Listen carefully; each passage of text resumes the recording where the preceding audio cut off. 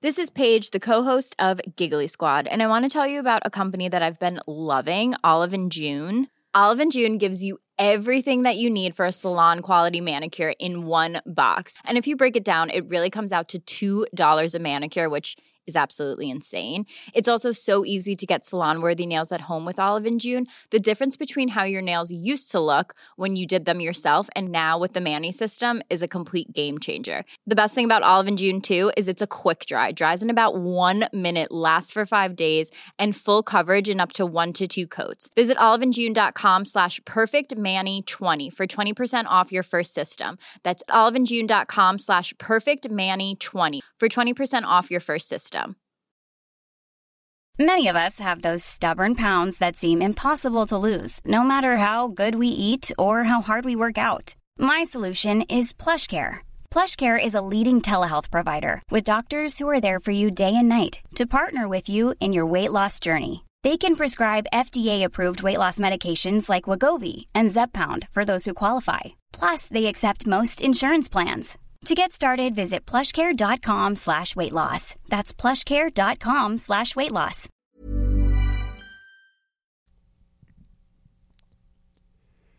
Hey everybody. Welcome back to The Shift. You know, I really didn't want to not put up a podcast this week. I didn't want to not put up an episode, but I'm finding it hard because, well, some people probably know already, but my mom died today. And I know it's kind of like a weird thing to just decide to sort of share my thoughts with you, but it's a commitment thing, really. Because, you know, I used to do the Eileen Bishop podcast and I didn't keep it up. And I regretted that. And I know that you would understand if I didn't put up, but we just got started and I thought the least I could do was just share a little bit about why there's not like a normal episode today. Not gonna lie, I haven't even run this by Katie. I mean, she sent me a lovely text today, and poor Katie, she's been through like the emotional ringer since doing this podcast because, well, first of all, you know, only a couple of months ago, she had no idea she was going to be doing a podcast with me. And next thing, it just kind of takes over your life. And then on top of that, you know, I flew her to Dublin to do Vicar Street. And that was like intense, you know, like a lot of flying out of nowhere. And, you know, like suddenly you're on stage in Vicar Street performing to 1,000 people, just recording crazy amount of podcasts. We flew back to New York and it was just like super intense. Now, I couldn't explain to you properly the intensity of what was going on because I just didn't want to talk too much about what was going on with my mother. Well, anyway, it doesn't matter. But the point is that actually for the last couple of weeks, all this has been swirling around, but I just didn't want to like drop it on you guys. Plus, you know, I won't get into the details of what was going on with my mom, but it wasn't actually that clear that she was gonna die today. I know some people don't like the word death, but it is what it is. Or, you know, people say like she passed away and all that. Like, that's fine, you know, she passed and all that, but, you know, she died. That's it. But she, you know, she's been doing all right the last number of years. You know, she had lung cancer before, and then she recovered from that slowly because she had a lot of complications because of infections, and then she had a bad fall, and you know, then she was recovering from that, and things seemed to be getting better. Then she had another fall. She broke her hip. You know, she broke her neck the first fall. Then she broke her hip the second fall. But then finally we got a bit of like stability, and she had like a good 3 years of stability and independence. And, you know, everything seemed to be okay. And then recently she just started getting a bit of pain to the point where about 5 or 6 weeks ago, she just couldn't stand. I think about 6 weeks ago, she just couldn't stand. The pain was so much. And she has so many problems. Like, I won't even bore you with the different problems that she had. Got to get into the past tense. She had MDS, she had lupus, she had osteoporosis, and she had COPD. But the osteoporosis got so bad that, essentially the lower part of her spine kind of gave up, collapsed maybe you could say. And she was in some bad pain. But she was really trying to fight to get back to some sort of normality. We've had a lot of trips back and we had 3 goes at the hospital. In that, my mother was totally with it, by the way, through all this the last sort of 5 weeks. Just the pain was so much, but obviously there's other things that were happening with this COPD. Just really the pain was, I think, just one thing too many for her body that has been fighting for years to stay above water. And in the end, after a sort of second rehab trip that just didn't work out, within 24 hours she was back in the hospital with an infection. We took her back to the hospital to fight off that infection one more time. If people follow me on Instagram, that's why I had to fly back from Boston for a few hours last Saturday. And she was just like, I got to get home, we were totally fine. We set her up at home, but honestly, we really thought we were setting her up at home for a good few weeks. Because I'm supposed to be in Galway this weekend, which I'm canceling. I haven't actually had a chance to officially cancel that yet, but I haven't actually given that many other people jobs to do. I'm a little bit of a control freak, but my agency is looking after that. But, I'm supposed to go to Australia on Sunday night, for the Melbourne Comedy Festival. And I was thinking, even with my brothers, I was thinking, okay, I'll come back. I came back for a couple of days, but I booked a flight back for tomorrow night to be back for my gigs in Galway. I wasn't coming back to say goodbye. I was coming back to just figure out the lie of the land, just in case she faded away, or just in case she started to go into that not with it phase, because I've done this with my dad. I said, let me be around while she's a bit lucid. And yesterday afternoon she seemed okay, but as the evening went on, the lucidness faded, and that was it in terms of communication. And then the doctor had been in yesterday to say could be soon or it could be a month, so suddenly, from yesterday afternoon, I knew it was a bit more real, but I only landed at 1:00. And then, anyway, this morning was clear that the game had changed, and we got the doctor back in, the hospice doc. We had a hospice care in the house, and the doctor, it was a different story. But I knew anyway, because, I went through this with my dad. She already had the death rattle going on and everything. Listen, if you haven't been through this, maybe this seems a bit morbid, but if you've been through this, you just kind of know, I think it's pretty similar for most people. And I've held so many of my friends like little babies lately, and it's just so joyous, birth and infants and toddlers. It's so joyous, man. And death is sad, but it's just the same as that, It's just the same cycle. I know that we hate talking about death, but it's just as much a part of us as the joy of those younger years and the life changes, and it's just so much a part of who we are. And so anyway, I was surprised, but the death rattle was happening well before I was expecting it. And it's tough because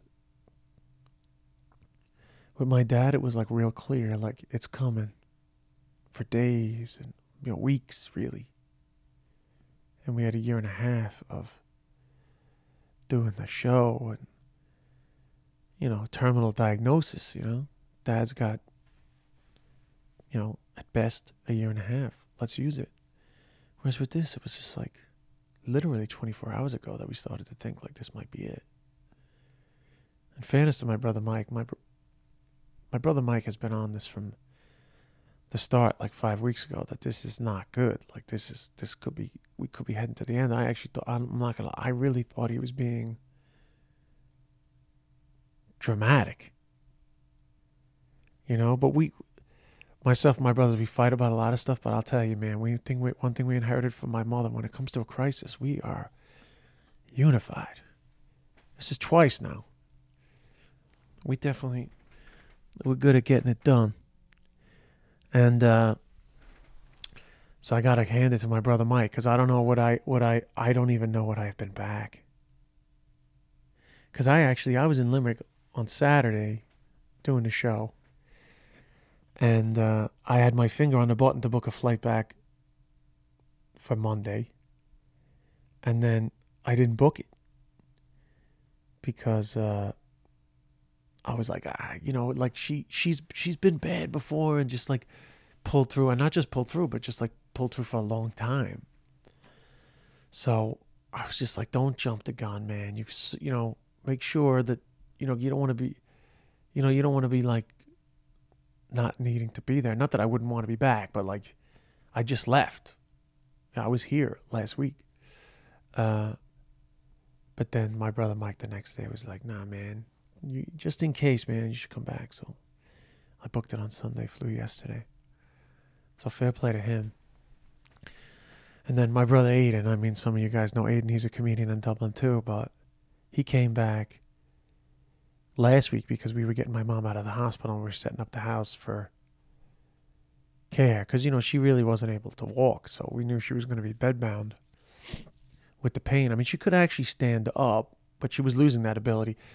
Not from the pain, but actually from the muscles. But now, of course, I realized like she was dying. She was been dying for weeks, but that wasn't actually that obvious to me.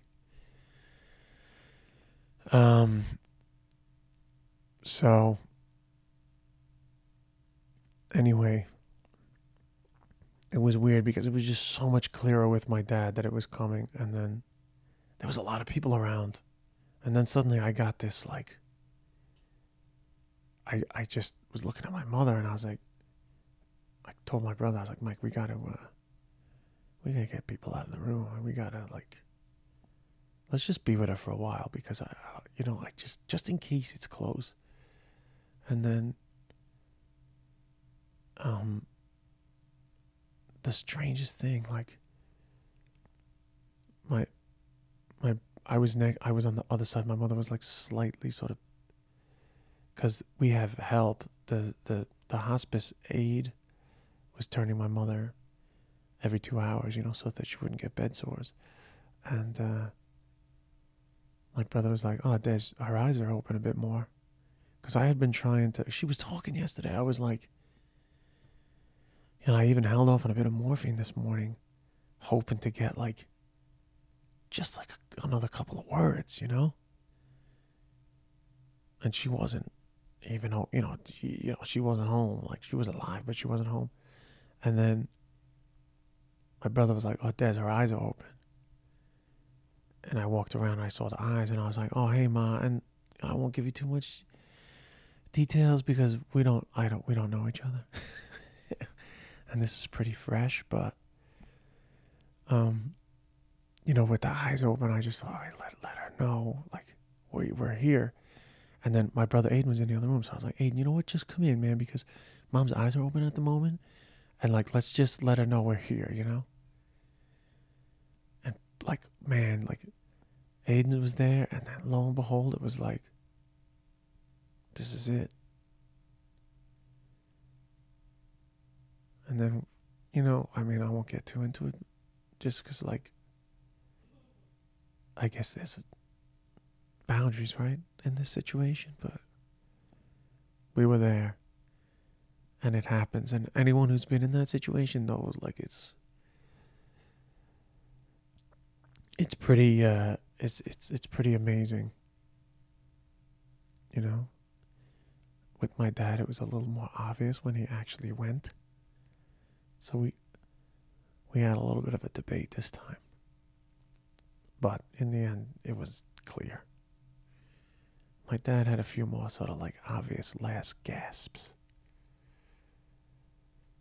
And also his death rattle phase and all that stuff was a lot longer.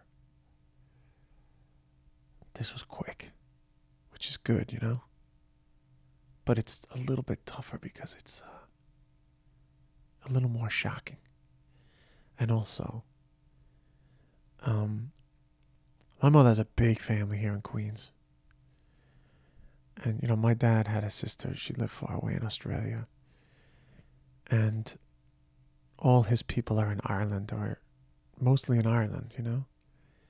My mom's people are mostly here. And they've been around, and they're great, but that's tough, you know? It's a lot of people. A lot of personalities. And I felt bad because not all of them had been by. You know? And some of them were here this morning, and some of them were here yesterday, but none of them thought that this was the time, you know? But you just can't know. You know? You just can't know. And that's it. You know? All the stuff starts, and I mean, most of these people that listen to this podcast are in Ireland, so it doesn't really matter, but we got the Hospice of New York. I mean, these people were amazing. Dr. Schwartz came in. What a great guy. Real practical stuff, man. You know, the practicalities are so important because you can forget. You get wrapped up in the care. You can forget. And he reminded me, like, you know, you don't have to wait for your mom to die to call the funeral home. I called the funeral home today to do pre-arrangements. I swear to God, I thought I was telling them about something that we were going to be calling them about. And at the least, I should say, a few days. I called them back 2 hours later. Unbelievable. And, you know, you got to get an official pronouncement of death. You got to get the time of death. Then, you know, they have to do a death certificate. Then the death certificate goes to the funeral home. And the funeral home provides you with as many death certificates as you want for stuff that now has to happen. Because, you know, the truth is that when my dad died, everything just went to my mom. And there's like, my mom did a lot of that paperwork. But now she's gone, and we got to do it, and I'm cool with that. But it's different. And hey, I'm not gonna lie. My dad was a great guy. Some people here listening, we did a lot of stuff at the end with my dad. He was a performer. He loved the performance of the whole thing. You know, he loved the thinking about the end and thinking about where he wanted his ashes spread, and he loved the show that we did, and he loved the documentary, and he loved the fact that they wrote articles about him at the end. He loved all that. And he was a great dad. But honestly, he won the Oscar for Best Supporting Actor. Whereas today, this was the actress in a lead role. My mom was the boss. And I'm not saying that was always good. She was tough, man. She was a tough lady. Cold sometimes, but she got it done.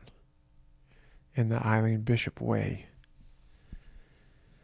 And so the boss isn't around to deal with it. And that's tough in its own right, you know? But I think she'd be pretty happy with the job that we were doing. I mean, she was pretty good at, you know, letting us look after things over the last couple of years. You know, she had let go a lot of that control and all that stuff. And it is a good feeling to have been around. I don't mean there today, because that's luck sometimes. But myself and my two brothers, like, since my mom had lung cancer, you know, end of 2014, like, I was still in China when my mother got lung cancer. I just had to fly back from China, just, you know, and then, I mean, I was in Letterkenny. I remember 2015, I was back in Ireland touring, and I was in Letterkenny on a Saturday night. I had this like insane run. I came back from China.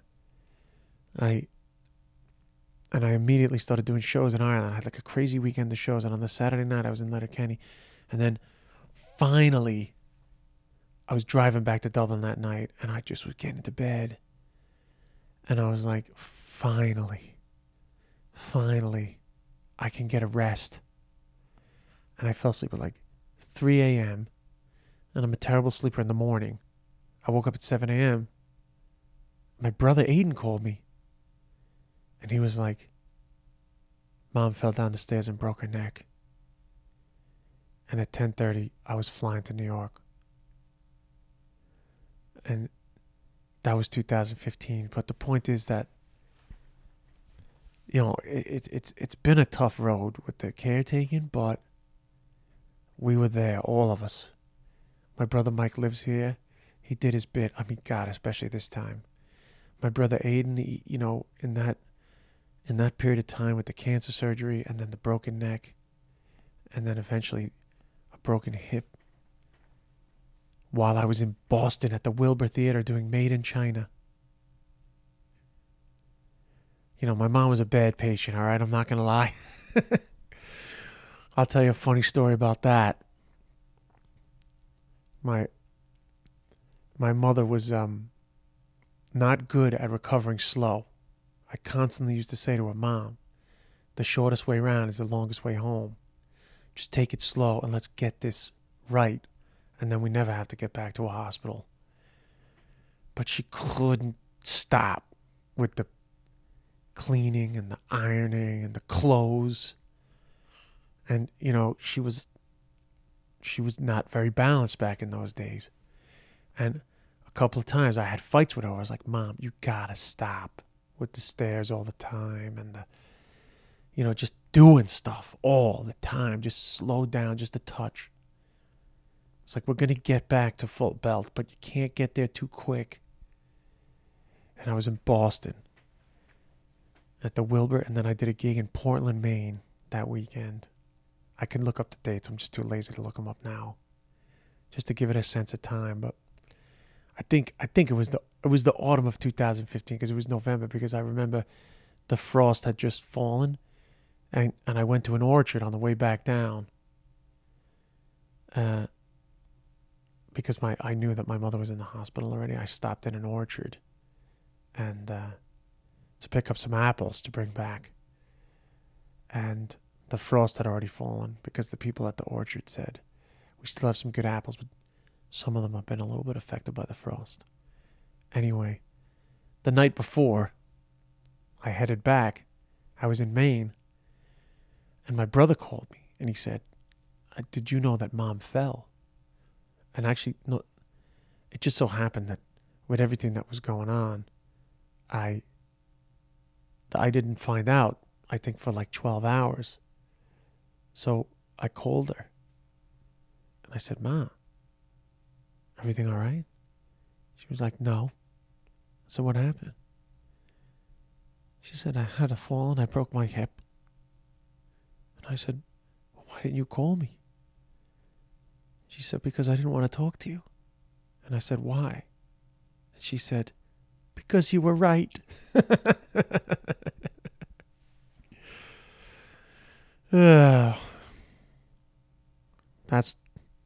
That's my mom.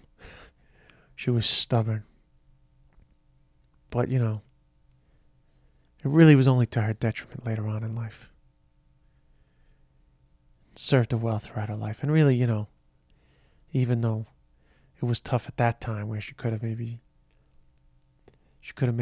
taken it a little easier and saved herself a couple of bad falls, it served her well after that too, because actually she fought back pretty well. Sold the house and we got this place here that I'm in right now. It's a 2-bedroom apartment, another part of Queens near where we grew up. And she had a nice independent life for quite a while, until literally 6 or 7 weeks ago. I mean, she was still driving.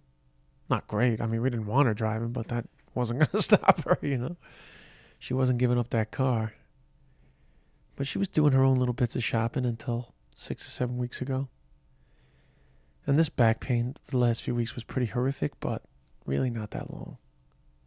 She had a pretty good go of it, to be honest. So anyway, I kind of got into a bit of a long story about what's been going on since the end of 2014, but it hasn't all been that bad. I've been living back here, so actually I've been around a lot more. And I was around a lot at that time, like after the cancer surgery and the falls. I've been around for like most of that. And it's part of the reason why I've been back here.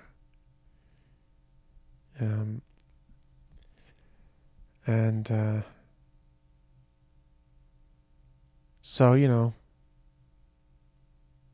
don't really have that much else to say. I mean, I could talk about this for quite a while. I'm enjoying talking to nobody.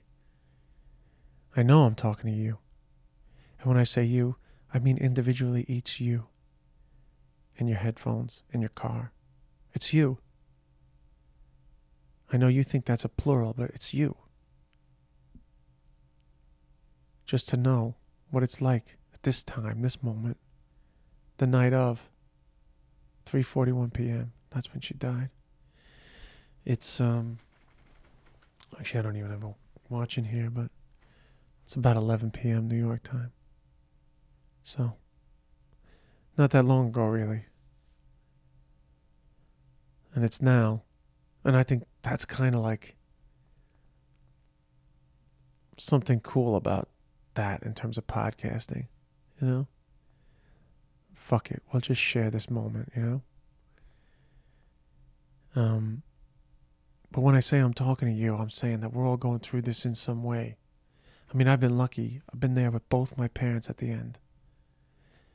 And I knew a little bit earlier with my dad, but in the end we knew with my mom. We were there.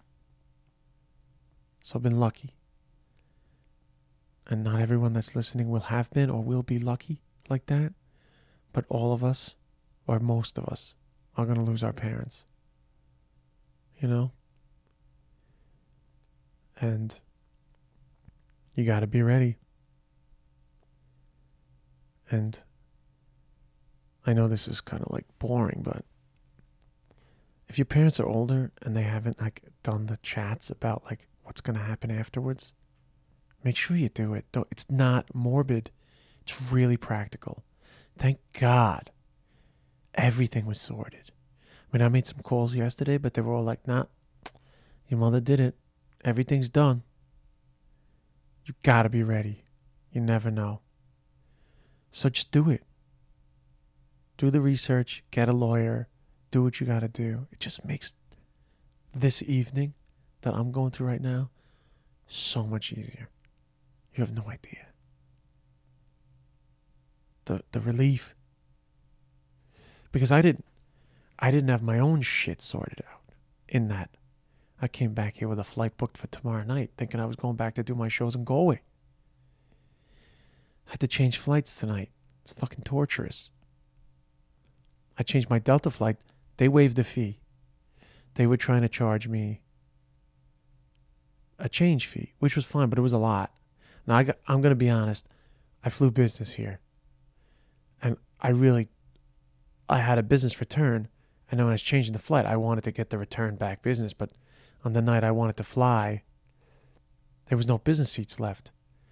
And I could have went into economy, but I just kind of didn't want to because I already paid for the business. Now, obviously, they were going to refund me with a voucher if I went back into economy for the flight back. But I just figured, like, everything that's going to happen this week, I've paid for the business. I just want the fucking business, man. God forgive me. I know I sound like a spoiled brat, but I just wanted the business, you know? And I didn't want to take a selfie on the fucking plane, just in case. A couple of days after my mom died, like, I don't think it's that much to ask. And Delta, they changed me to, I got a flight. And there was a change fee. They were going to charge me. I explained the scenario. Guy got on hold 1 minute later. It's all good, man. We understand, and we're not going to charge you. KLM, on the other hand, for my flights to Australia, which was meant to be Sunday night, which I have now delayed until Tuesday night, or Tuesday, they didn't waive the fee, and it was a lot. It was 1,400 euros. And, you know, that's a lot. And I asked twice, and they didn't waive it. And I got to be honest, I went pretty hard on social media on KLM about an hour ago. And I don't regret it, because I just think, you know, and I paid a lot for the flights to Australia already. It's not like I'm cheap, and it's not like I'm looking for favors. But I just think it's a lot to charge somebody. I'd rather my mother be alive, and I'm not changing the flights. You know? But at the same time, I understand, and I'm in a privileged position where I'm flying business, and really, I had the option, just to defend them a little bit, I had the option to cancel my flight for a full refund voucher. But it would have just left me with, like, trying to find other flights, and it was just easier this way. So I just did it. And I'll pay the money, and that's life. I might even ask my brothers if we can chuck down some end-of-life expenses that we've incurred and take it out of the estate, but whatever. That's probably a little private. So that's the type of stuff you have to deal with at the end. But anyway, I don't know what else to say. I'll just give you a quick synopsis of my mother's life. She was born in 1940, Lenox Hill Hospital, Manhattan. Her parents, Margaret O'Connor, née O'Hare, was from Glengariff. At the tunnel house, at the border of Cork and Kerry, right literally on the border. The house was at the tunnel. If you've ever been on that road that goes from Glengariff to Kenmare.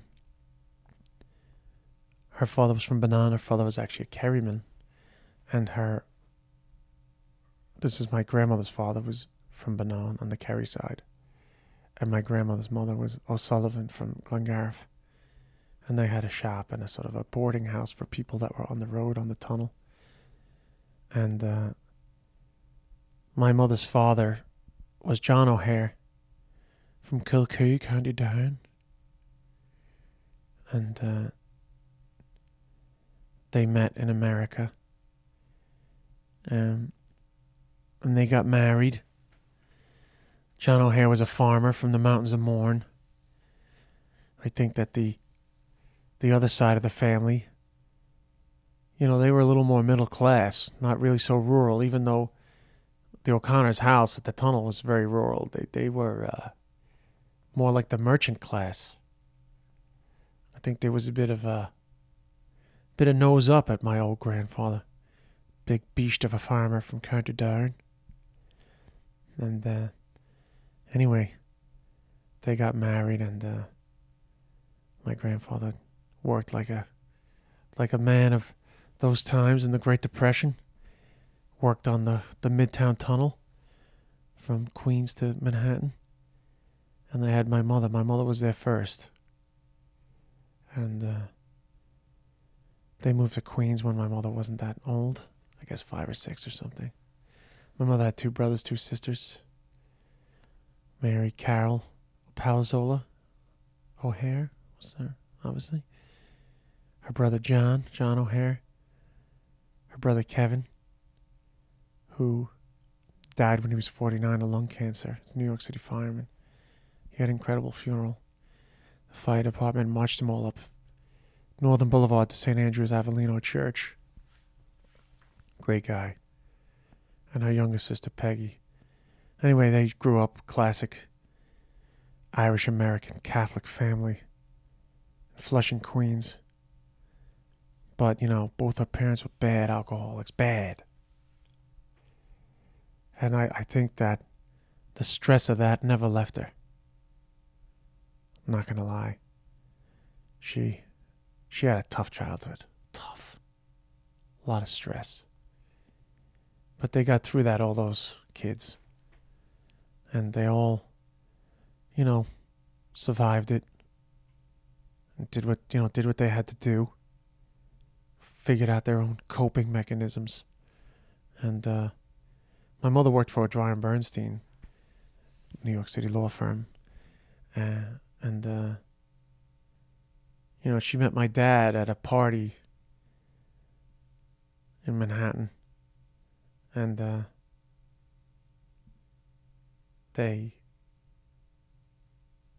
well, it's a funny story, actually, because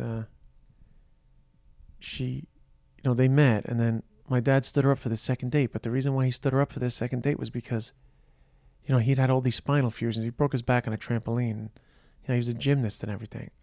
Broke his back on a trampoline, and he had to find a new career. That's how he got into modeling. But he had to go in for another spinal fusion. There was no cell phones back then. And a couple of days later, my mother met his friend at a bar, and she was like cursing him out, being like, "You tell that asshole that he stood me up." You know, she's from Queens, you know. She's like, "You tell him he stood me up. Who do you think he is?" And he explained it to her. And then she went to visit him in the hospital. And of course, you know, if my mother could look after him, by God, I mean, that's where she was in her element. She was good at looking after people, my mom. So that's how they met. And they got married. And, well, they had us. And we fucked everything up. Like kids always do. Fucking ruined the party, man. You know, and they were good parents in their own way, in that old school way. You know? Particularly my mom. She was tough. But she did what she had to do. You know? And we've had our moments, and we've shared it all out. But she was good, man. She started the Moms Club in St. Kevin's. I have like the vaguest of early memories of being in that Moms Club. You know, she started it, and I believe it still goes today. And she started a homeless shelter in St. Kevin's too, which actually was not popular in our neighborhood. A lot of people protested, so much so that NBC News came to St. Kevin's Parish in the 80s. My mother organized to run a winter shelter for homeless people in Manhattan that would be bussed out to different churches around Queens, and my mother volunteered to organize the St. Kevin's one. And locals protested, and my mother went on the news, and she fought for it, and they got it. And she ran that shelter for years. And it's funny because one of the big protesters became my mother's right-hand man. I'm not going to name him. But he realized that he was wrong, and he helped my mom every year with that shelter. It was pretty amazing. We used to go there a lot. I used to hang out with these homeless guys. Mostly black guys coming in from the city, smoking their cigarettes at a time where you would do that. And we sat there and talked to these guys. That was a big experience. First of all, to realize that just normal human beings like everybody else, sitting around having a laugh. And secondly, that you can do that. You can help people. That's what your mother wanted to do. And, it's a big highlight of my mom's life. But, we always marched in the St. Patrick's Day Parade. In those years, we marched with County Down. And one year, we're marching down the avenue. And suddenly, we hear all these cheers, like, Eileen, Eileen, Eileen. And I didn't know what was going on for a sec. And then suddenly you could see over on the left-hand side, the west side of Fifth Avenue, all the guys from the homeless shelter were waiting for my mom. She ran over and they all hugged her. And, that's the thing about my mother, that those hugs from those people that she helped, oh man, meant so much to her. And she didn't do it for the praise. She did it for the love. She loved these guys. It used to kill her watching people suffering on the streets. And, I saw them in the shelter like a couple of weeks later, and they said, we got there first thing in the morning so we could get that front section. And County Down marched real late. I don't know if people know the New York St. Patrick's Day Parade, but we were real late that year. And they waited there all day. And they said, we ain't leaving this section till we see Eileen. I don't know what accent that was, but it's a voice that I remember in my head of this one guy. And he was like, we said, we ain't leaving till we see Eileen. It was great. That's who she was. And then in the end, my dad died. She had breast cancer too, by the way, Breast cancer survivor, lung cancer survivor, lupus survivor, MDS survivor, COPD. She survived all of them for a long time. I can't even tell you what took her out in the end. Multiple choice. In the end, you just can't fight it all. And I'm sure I could share other things, but I think I'm getting a little tired. In the end, my dad died. She denied it till the end that he was going to go. She regretted that, actually. That was a tough time. Because she just, she just wasn't really equipped for a life without my dad for a while. It's tough on the spouse. Where it's easier for us to let go of our parents. The spouse is tough, Do it all together for so long. She struggles. And I struggled with her after that. I'm not going to lie, because eventually there comes a time where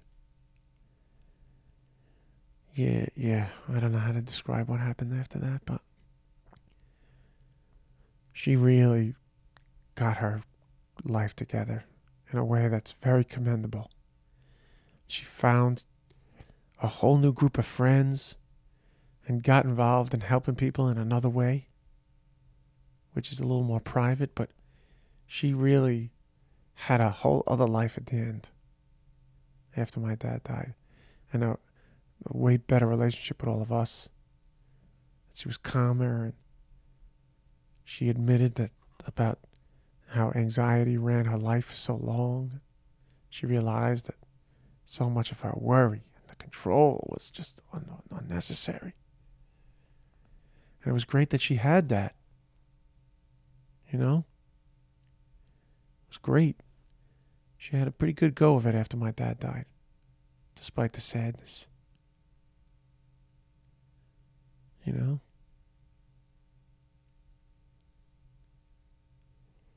I can tell you right now that she went without anything left to be said with us.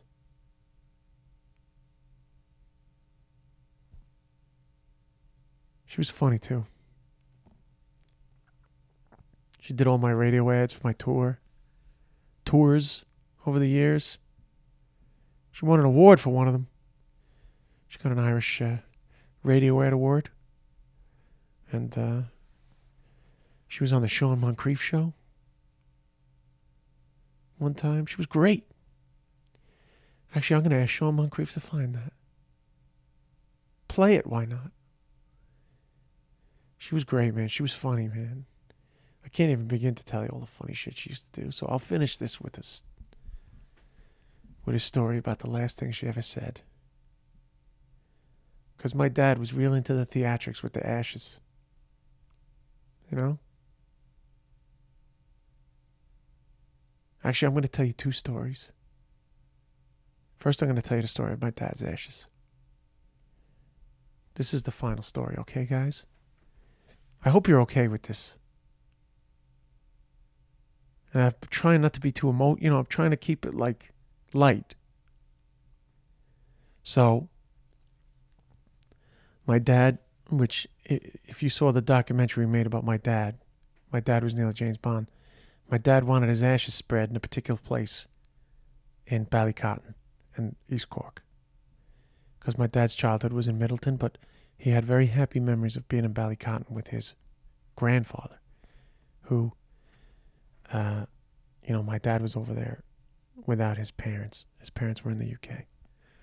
So, my dad said this very specific place that he wanted his ashes spread. He said it on the documentary. And, I always think I always thought he had a little bit of a fantasy connection to Ireland sometimes. Like he exaggerated his connection to Ireland. And, he was a good exaggerator. So when he was explaining this place in Ballycotton, I always thought that he was like, like sort of like a half memory. And when it went out, the documentary, every single person that messaged me, and it was hundreds, all said the exact same spot. He had that spot down to a T. He knew exactly where he wanted it. And he wanted us to spread his ashes there, and while we were spreading them, sing The Old House by John McCormick, which is kind of a beautiful old Irish song, beautiful Irish tenor, John McCormick. And it goes, it's all about the old house and where the family used to be. And I believe the last line is, "It's time that I leave here. It's time I pass on." It's a very good song for the end, And I think I talked about this once before. Maybe on the Des Bishop podcast. Maybe I'm wrong, but anyway, my dad died February 4th, 2011, and the documentary had actually gone out the Thursday before.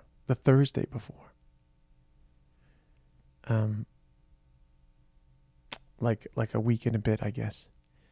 And I had been in the Opera House, and then I came home when he died. Anyway, a lot of people knew that my dad died. There was a lot of articles about it and stuff. And so I was in Limerick, I don't know, 2 or 3 weeks later, and doing a show about my dad. My dad was nearly James Bond, even though he'd already died. And I stayed in Adair that time. Adair is way fancier now. It was pretty fancy back then too, but not as fancy as it is now. I stayed in Adair Manor with my 2 buddies, Kyle and Bob, great friends. And we got back to the manor. I was tired, and I had to call my girlfriend at the time, Jenny Lee, who's actually about to have a baby herself, and she was with us when my dad died. And we're not together. It's not my baby. And they went down to the Tack Bar in Adair Manor, which was the residence bar, to have a drink. And I said, "Listen, I'm going to go back to the room, call Jenny Lee, and then I'll come down to you guys." And weirdly enough, I actually, when I hung up the phone, I kind of fell asleep for like 5 minutes on the couch, which wasn't my plan, but I was exhausted. And then I woke up. I think the lads rang me, actually. And I came down, and when I walked into the tack bar, there's a piano player there. He was playing the Old House.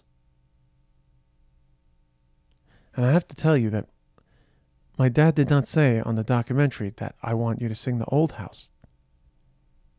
All he said was he wanted his ashes spread in Ballycotton. So I walk into the tack bar, and this piano player is playing the Old House by John McCormick.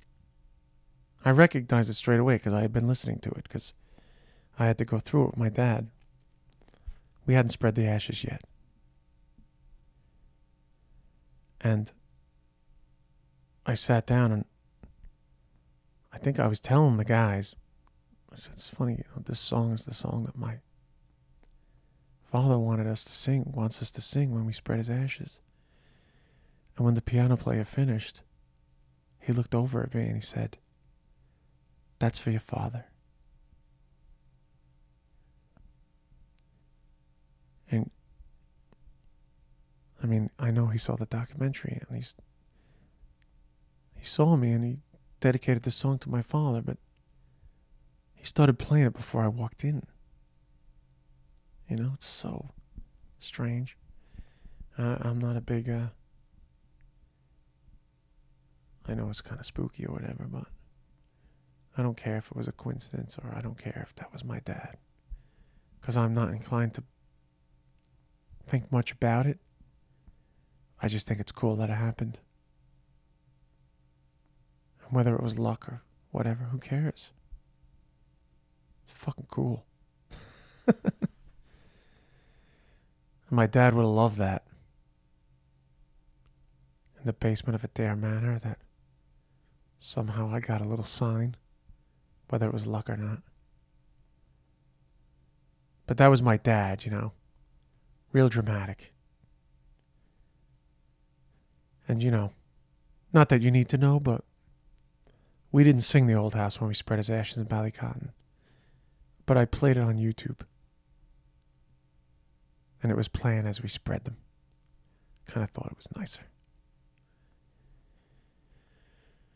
I didn't want any of us to be thinking that we can't sing for shit while we were spreading my dad's ashes. So I just played the YouTube clip, same YouTube clip my dad showed me when he told me the song that he wanted us to sing.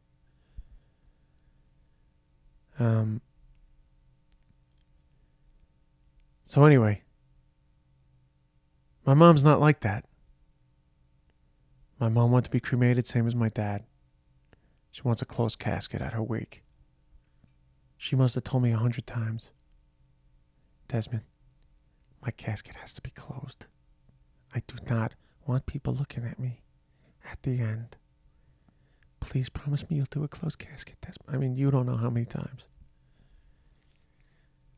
But yesterday, she was lucid for a while. My two aunts were there. And we were just joking around. I walked in and I was like, Jesus, Mom, another flight. How many flights am I going to have to take for you?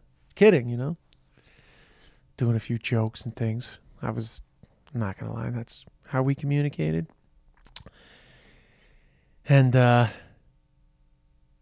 then, you know, I kind of was like, even though other people were in the room, I had a couple of questions I needed to ask her, just like practical stuff, admin. And just remember that we didn't think this was the last thing. I had some admin. I asked her a couple of things. And then, actually, my aunts left. Maybe they thought, like, that we needed to do some chatting. And, you know, I got a good hold of my mom's hand that time, you know. And, I mean, she wasn't really much for chatting then by that stage, but, you know, she knew, she definitely knew I was there. You know, she knew we were there. And I said, Mom, I know that you want a closed casket, and I know that you want to be cremated, but we never actually discussed where you want us to spread your ashes. And she didn't respond straight away, so I thought, you know, just like trying to, you know, because she's obviously on some pain medication, so she would fade in and out, which I thought was the pain medication, but now I realize she was fading all day into stages of death. So I asked her again, really loudly, in that ignorant way that you do when people are dying and you're desperate to get a few more words out of them. I said, "Ma, where do you want us to spread your ashes?" And she said, "I don't give a fuck where you spread my ashes." And that's the last thing she ever said.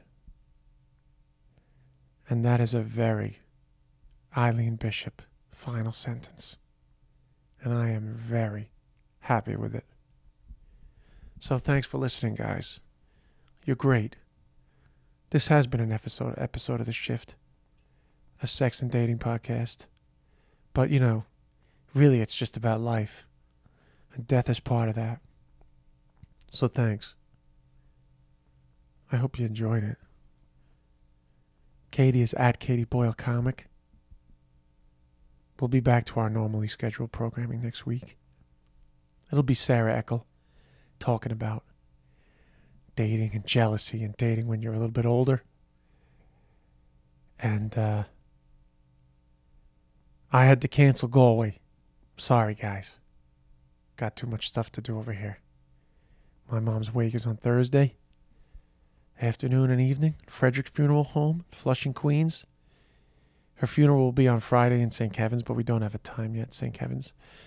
It's the church of my youth. I was an altar boy there and a lector. I read. I was baptized in St. Andrews, but anyway, whatever. And then I'm going to the Melbourne International Comedy Festival. And I think I might have to cancel the first night. But I'll get back to you on that. But don't despair. I'm coming. Because my mother would absolutely hate me canceling a lot of shows. And the show must go on. And it killed her. The money I was spending on flights. Shows that I was missing. In fact, she said to my brother Aiden said, "Des is coming back today, Mom." And she said, "Oh, that's good. But he has to go back for his Galway shows." She was really always worried about everything. But that's endearing. So, I'll be in Melbourne. And then I'll be in Sydney. And then I'll be in Las Vegas. And I'll be in Long Island and Washington, D.C. this summer. And I'll go anywhere where people will listen. And Katie will be all over New York. And that's it. Tell everybody about this podcast. The night of. And my mom would love that you guys are listening to this. And I hope Sean Moncrief puts up that episode. Thanks.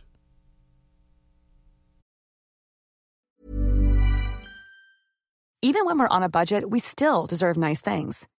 Quince is a place to scoop up stunning high-end goods for 50 to 80% less than similar brands. They have buttery soft cashmere sweaters starting at $50, luxurious Italian leather bags, and so much more. Plus, Quince only works with factories that use safe, ethical, and responsible manufacturing. Get the high-end goods you'll love without the high price tag with Quince. Go to quince.com/style for free shipping and 365-day returns. Even when we're on a budget, we still deserve nice things. Quince is a place to scoop up stunning high-end goods for 50 to 80% less than similar brands. They have buttery soft cashmere sweaters starting at $50, luxurious Italian leather bags, and so much more. Plus, Quince only works with factories that use safe, ethical, and responsible manufacturing. Get the high-end goods you'll love without the high price tag with Quince. Go to quince.com/style for free shipping and 365-day returns.